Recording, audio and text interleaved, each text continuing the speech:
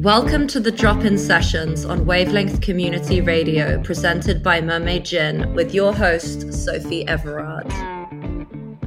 Hey everybody, welcome to episode 9 of the Drop-In Sessions here on Wavelength Community Radio, brought to you by the lovely folk at Mermaid Gin, the Isle of Wight-based purveyors of the finest handcrafted spirits rooted in nature and botanicals. It brings me great pleasure to welcome you to this episode of the Drop-In Sessions. Every so often in life, an athlete comes along who truly blows the doors of the realms of what's possible. I'm so stoked to be welcoming Stephanie Gilmore to the Drop-In Sessions, fresh off claiming her record-breaking 8th world title following her mind-blowing performance at the 2022 Rip Curl WSL Finals at Lower Trestles, California this September. The iconic victory, which she described as her best ever, more on that to come, makes her the greatest of all time in women's professional surfing. And man, was it some epic watching and clearly no cakewalk. Coming into the finals as the 5th ranked seed, she stormed through her heats, including 2 against an on-fire 5-time world champ Carissa Moore, to take her 8th world title, usurping fellow countrywoman and legend Layne Beachley's 7. Now, you don't earn a mantle like the GOAT easy. 34-year-old Steph had already signed, sealed, and delivered her place amongst the greatest of all time prior to Trestles. Ever since New South Wales-born Steph Gilmore burst into competitive surfing with her win as a wildcard at the 2005 Roxy Pro Gold Coast event, she galvanized women's surfing with her unique combination of style, power, panache, and generally captivating energy and awesomeness. Steph first qualified for the then ASB Women's Championship Tour in 2007, winning 4 of the 8 events during her rookie year and claiming her first world title. Maybe you're like me and you've worshipped at the Church of Steph for her mesmerizing, style-saturated surfing that's a pleasure to watch, no matter if it's in movies, short Instagram clips, or when she's turning it up on the competitive circuit. She's the star of numerous sweet flicks, including Stephanie in the Water, Surfing, Jungle, Electric Wave, and Girls Can't Surf. She's also the owner of a pretty stacked bullion cabinet of trophies, including the Laureus World Action Sportsperson of the Year Award in 2010, Best Female Action Sports Athlete ESP Award in 2011 and 13, and she's been inducted into the Surfers Hall of Fame. Don't think she's nearly done, though, as you'll discover during this podcast. Stephanie Gilmore, welcome to the Drop-In Sessions. How are you? I'm so good, thanks. How are you? Yeah, doing excellent, and I'm so glad we could make this time together. And I mean, so we're basically a month or so out of an absolutely monumental event. Listeners, if you've been hiding under a rock, even if you have, I doubt that you'll have missed that Steph recently won a record-breaking 8th world surfing title after an absolutely killer finals day at Trestles. Firstly, biggest congratulations. Has the dust began to settle, and how is this win settling in for you? Thank you so much. I've had a month or so now to really process what happened on that day. And, I think I just started out this year not so great. I missed Pipeline and didn't do good at Sunset. And I was, feeling a bit discouraged on the whole mission for the year. And then I just decided to stick with it. And I thought, we'll see what happens. But I just made it into the first cut to have the back end of the season. And then I finally just snuck into the top 5. And, I don't know. I feel like because I was in the finals last year and I was able to experience what that felt like and, how I guess all the mistakes that I made and everything, I just learned a lot from that. So going into the finals this year, I just had, I had a better outlook on everything, and my intentions were a lot stronger this time. And so it's been, it's pretty crazy to think that I was actually able to do it. I think for everyone it was like, well, to start from 5th and go the whole way, they weren't sure if it was possible, and neither was I. But I thought I may as well have a try, and it's really, that's the best performance of my career to date for sure. Amazing. Yeah, I feel like I'm so keen to dive into what was like your psyche approaching that day, because you said it must have been so much work for you to be able to achieve what you did, being ranked 5th seed going in that day, and your performance was like nothing short of Rocky Balboa badass levels of epicness. Do you know what I mean? That's what it was like. For sure, some Eye of the Tiger. Yeah, no, I wasn't listening to Eye of the Tiger, although that would have been a good thing to do, actually. But no, it was a lot of fun, and I think the main part was just that I really committed to the mission, and I was very comfortable at lower trestles, so I could kind of eliminate a lot of worries about certain things, and just, I knuckled down on my nutrition and my physical fitness and also my mental health, and just, I made sure I covered every single area leading into the day. So when it all happened, it felt, by no means did it feel easy, but it's almost like I don't remember so much of the day. It's like it all just happened, and it felt like quite seamless. And then before I knew it, I was in the second heat against Carissa in the final, and she was like missing waves, and it just felt like the universe was going for me that day. It was weird. Very cosmic. Very cosmic. Yes, it was like the stars aligned, probably. Exactly, yeah. And you just described it as like your best performance ever, and also I think in a WSL interview as the best win you've ever had. Could you elaborate on why it exactly was? Yeah, I mean, I've had some wonderful wins in my career and ones that I'm very proud of, but I guess at most events, we might surf once or twice, maximum 3 times in a day.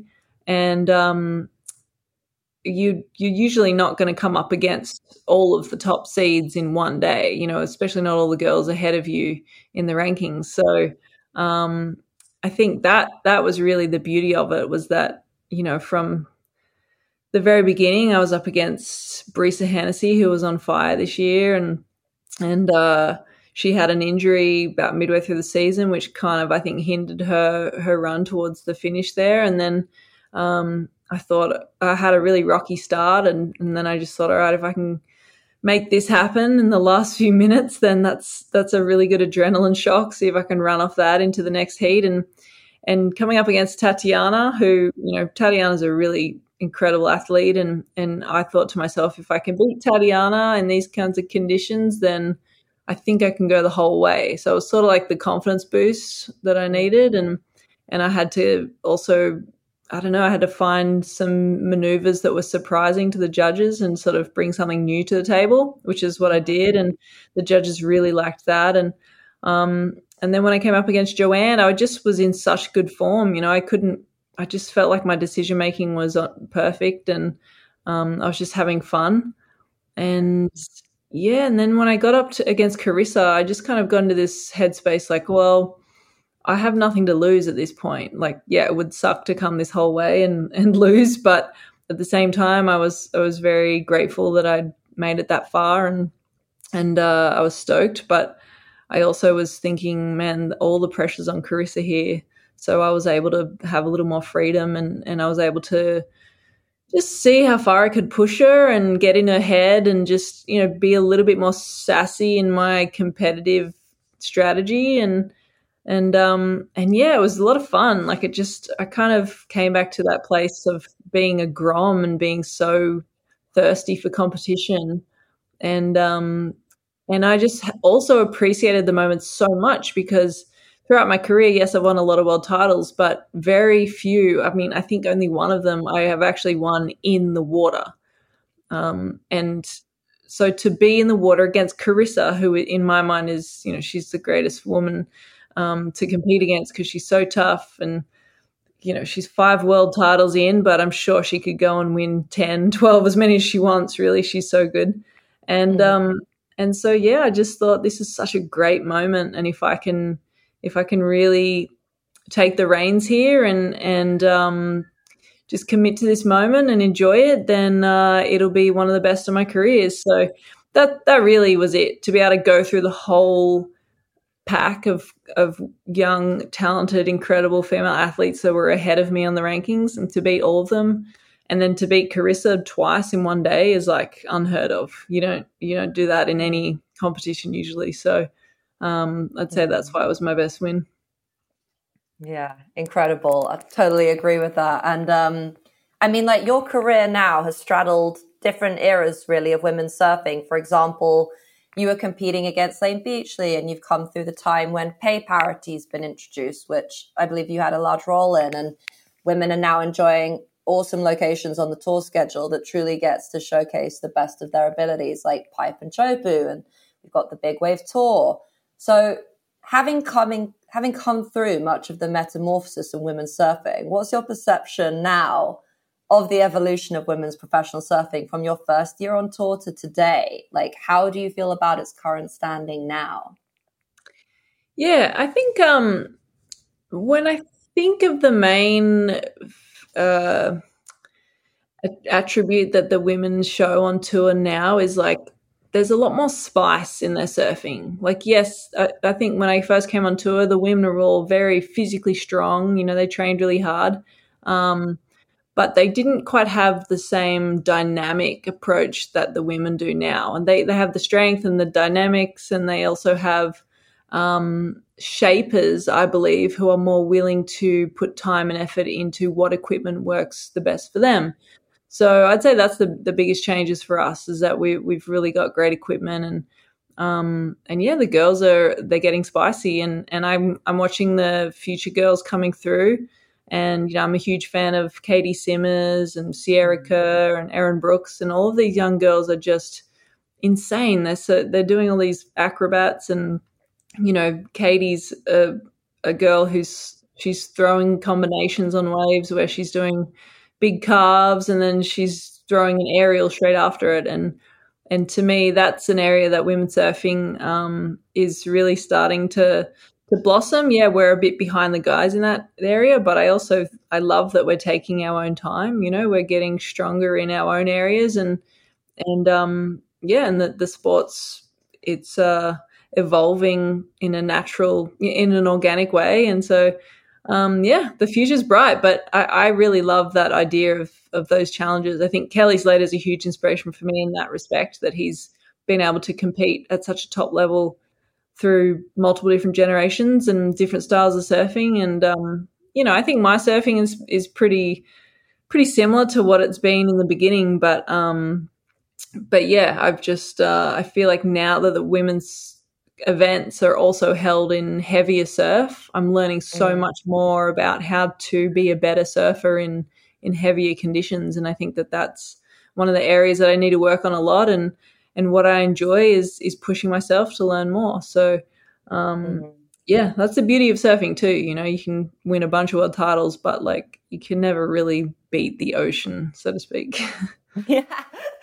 Awesome. Yeah. There's like, you actually took the words out of my mouth, because I was going to be like, who do you feel like, how is the future safe in the hands of some of the next Groms coming up? And you already mentioned them, girls like Katie and Erin and Sierra. It's just like, the next generation, so to speak. It will be so exciting to see them come up. Yeah, but I mean, they're still even a few years off. Like I also just think of like Betty Lou, Sakura Johnson, she's awesome.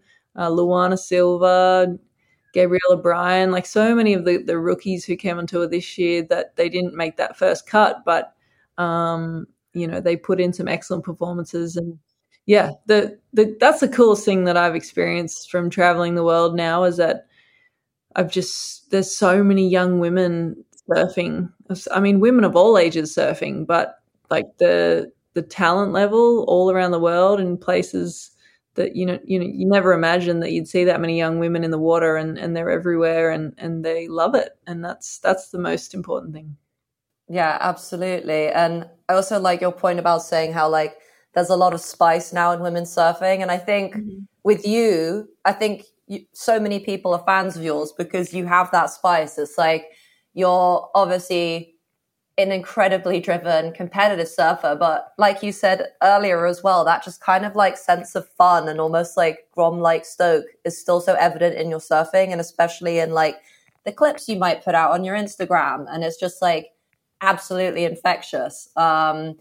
Which is why I think so many people, I mean, that's why I love your surfing so much. It's like combining that kind of like competitive eye of the tiger shit that we love seeing in competition, but then just that like damn god darn honest love of surfing stoke, which I think is just, super infectious. And yeah, I think that's like to me, that's longevity. Like if you can keep a balance between the desire to improve and to be a champion and a leader or whatever it is, but also make sure that you keep that the love and the passion for it, then you can go as, age just becomes a number at that point. You can go as long as you want. So yeah, that's always been a really important thing for me, is just to make sure that at the end of the day, like I love free surfing and I love being in the ocean, and if I can do that but still have the stage to perform on when I want to, then that's an amazing balance. Totally. And talking about, like, we sort of went over some of the new changes that have gone through, happened through the years of women's surfing, and especially adding these new stops like Pipe and Sunset, Chopu, which have really opened the door, I think, as well, for seeing how the ladies really are standing up to those new challenges and the incredible skill and new levels of surfing that are coming with that. But are there any changes you'd still really like to see in terms of, we've had pay parity introduced, these new stops, etc. But is there anything you deem as still being really important for women's professional surfing at this point?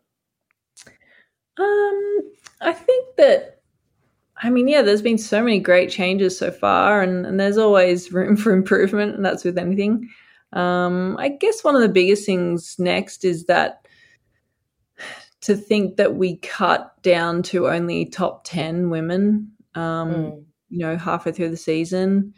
That's such a small amount of women. And I just remember thinking this year, at the start of this year, when Betty Lou and Luana didn't make the cut, and I was just like, wow, there's so much talent that I think we could really open up the numbers. We could make the tour a lot bigger, and we could definitely have equal numbers to the guys now, and the talent's there to be entertaining enough, and so yeah, I really think that's the next step. And I think when we kind of compare surfing to other sports as well, and just kind of like, if we're looking at the interest of people wanting to follow it, say, when the women's football or soccer World Cup happened this year, it like blew all viewing figures out the water, in Europe at least, for how many people were tuning in. So I feel like when those changes are introduced, it's so clear that there's also like audience appetite for it as well. So yeah, really. That was always the excuse, like, well, the women shouldn't get paid as much because not as many people watch it. But it's like, well, if you put the women's sport on primetime television, people would watch it. Like, build it and they will come.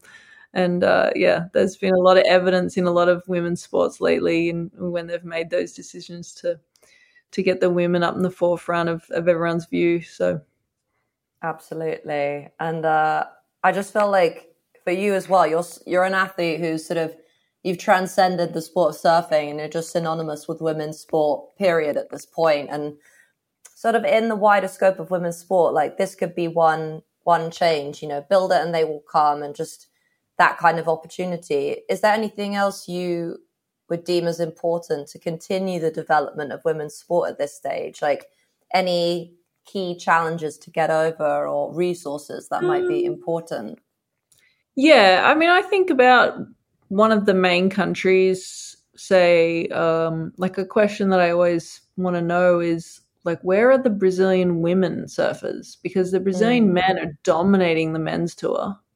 So where are the young women? Like, what's happening here? What's the disconnect? Is it the financial support? Clearly it's financial support from sponsors.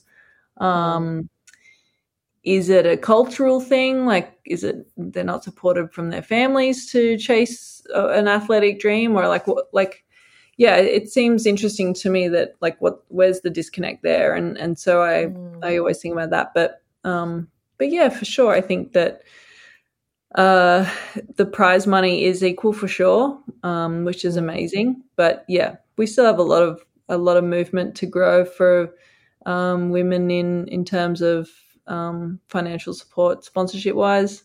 But yeah, I think every industry took a big hit during COVID, and that's always a tough topic. But yeah, I think when you have that financial support and also support from like local sport clubs and local, surf communities and stuff, then that really allows young women to see a legitimate career path for themselves to follow those dreams.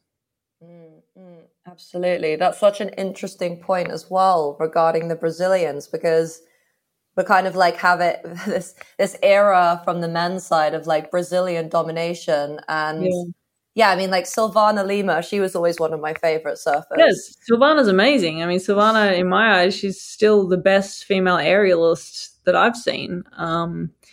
And it sort of blows my mind that someone like Silvana probably never got the financial support of like a Felipe Toledo or something. So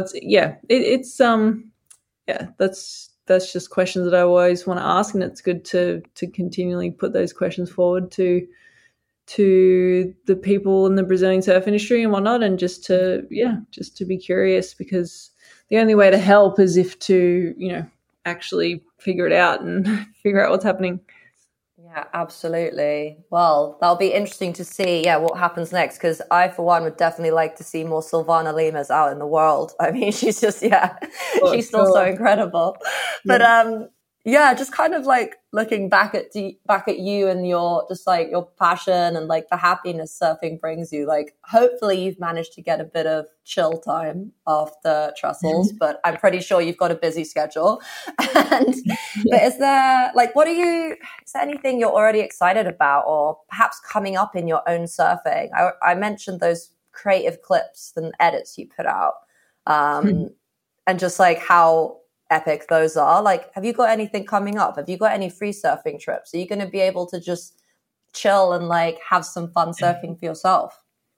Yeah, for sure. I mean, I've had a couple of days here and there at home now where we've had some waves, and there's always photographers reaching out to shoot and this and that, but I get so much joy in just running down the hill and going for a surf by myself, no cameras and none of that, just going back to the basics of what it is I fell in love with surfing for. And I think it's really important to do that. But yeah, I just love watching surf films. I love watching people surfing on the TV. It's like surfing is the coolest visual experience you can have. And so for me, I would love to really commit to working on some more surf film projects, and that can be with other women, with other guys. Like, I really just want to go on some trips with other surfers that I really admire, and just get some cool footage. But I also have a lot of competitive desires as well. Straight after I won, I was thinking more about the places that I didn't put in a good result. Like, I didn't get the trophy, and I was straight away thinking like, man, that's my next goals. So I'd love to win a Pipeline, and I really want to get better in Tahiti, and basically just get better in places where I feel uncomfortable. So yeah, that's kind of the goals looking forward, which is pretty fun. Amazing. And that's really awesome on like surf films. I feel like there's so many awesome surf movies coming out like in the last few years. I love the Jerry Lopez one, just like the footage. Yeah, I just the footage. Is this so good? Like the footage of him like at G-Land, and just like how there wasn't a single soul there. I just love that like vintage footage. It's so beautiful the way it's captured, isn't it? I know. I was so jealous of all those beautiful photos, and just the stees that those guys had back in the day. It was just so cool the way they were matching their board shorts with their sprays and boards, and just everything was like the most perfect picture. And I know like the Jeff Devine photography from that era on the North Shore of Hawaii too is just so iconic. And I'm such a huge fan of Jerry's. I went to his film screening down in Byron Bay here, and listened to him and Stacey Peralta talk and do like a Q&A after the film, and everything Jerry says is quite philosophical and badass. But yeah, he's awesome. He's such a legend. Like, yeah, such a beautiful movie. Yeah, Jeff Devine, like, I've got that coffee table book on my table right now, just like those beautiful images. But your surfing to me is very evocative of that, you know, like taking that like amazing style and flow that you can kind of like almost see the echoes of those amazing surf Jedis from the past. You know what I mean? Yeah. Which, No, I feel like they, it was sort of like enlightened surfing and yeah, like when and that's one of the parts that bums me out too, is that there isn't much footage of the women surfing, you know, around those eras. I mean, you can barely find footage. There's a few photos and stuff, but yeah, to see the imagery of Rel Sun and Margot Oberg and Joyce Hoffman and all of those women, it's the coolest and the best style. And yeah, I really, every time I'm surfing, I'm always trying to do a little ode to them at some point. That's so awesome. And I love, do you know what? Like, I would say 70% of my guests in any interview, women, mention Rel Sun. She's like the synonymous vein going through every interview I'm doing recently. Yeah. And it's just like her surfing is obviously, even just like the images of her are still casting this spell on so many people and are so beautiful. I just hope that someone's going to find some like old VHS in their attic of like Rel or Margot, and that they'll be able to be more footage going out of those ladies whose surfing was just like absolutely stunningly beautiful, wasn't it? Yeah, it's so cool. But that's why Girls Can't Surf for Surfik as well. Like, you were in that movie, and I love that film, and I'm just such a like nostalgic 80s and 90s dork, and just like those ladies were just, I interviewed Jodie Cooper before you actually for this podcast, and you know, heard a few more of her stories, and she's absolutely hilarious. But yeah, Jodie's a legend. She's such a legend, and just like that footage, I was like, oh man, this is so epic. Just seeing, obviously those ladies went through a lot of shit, but also just like being able to see how they surfed and like their experiences of back then was so cool. Yeah, that's what I really loved about the movie, you know, is that they could have had a really bitter take on the whole thing, but they, you know, they were like, yeah, it was shit, but at the end of the day, we were still doing what we loved to do, which was to go surfing, and we'd do that for free, you know. So yeah, it was, that all of the women in that film were so inspiring, and you know, I feel very honored that they kind of felt like all roads led to me in the end. And I'm so lucky to have them pave the way. You know, I wouldn't be here today. I wouldn't be earning equal prize money if it wasn't for all the hard work that those women put in back in the day. And yeah, they really made it happen. So it's hard to, you know, accept all of the accolades, because yeah, I'm just sort of at the receiving end of all of their hard work. Amazing. And that's funny because Jodie was saying the same thing. She was like, you know, receiving accolades, but she's kind of crediting it to the women who came before her as well. And that's also something that all of you ladies have said, like, you know, paying homage to who came before you and crediting those women who also like put in the hard work before. So, I mean, for you, I feel like, you know, so many female professional surfers today, free surfers, are like Steph Gilmore. You know, you'll be the lady who, you know, everyone's going to be saying that for a long time.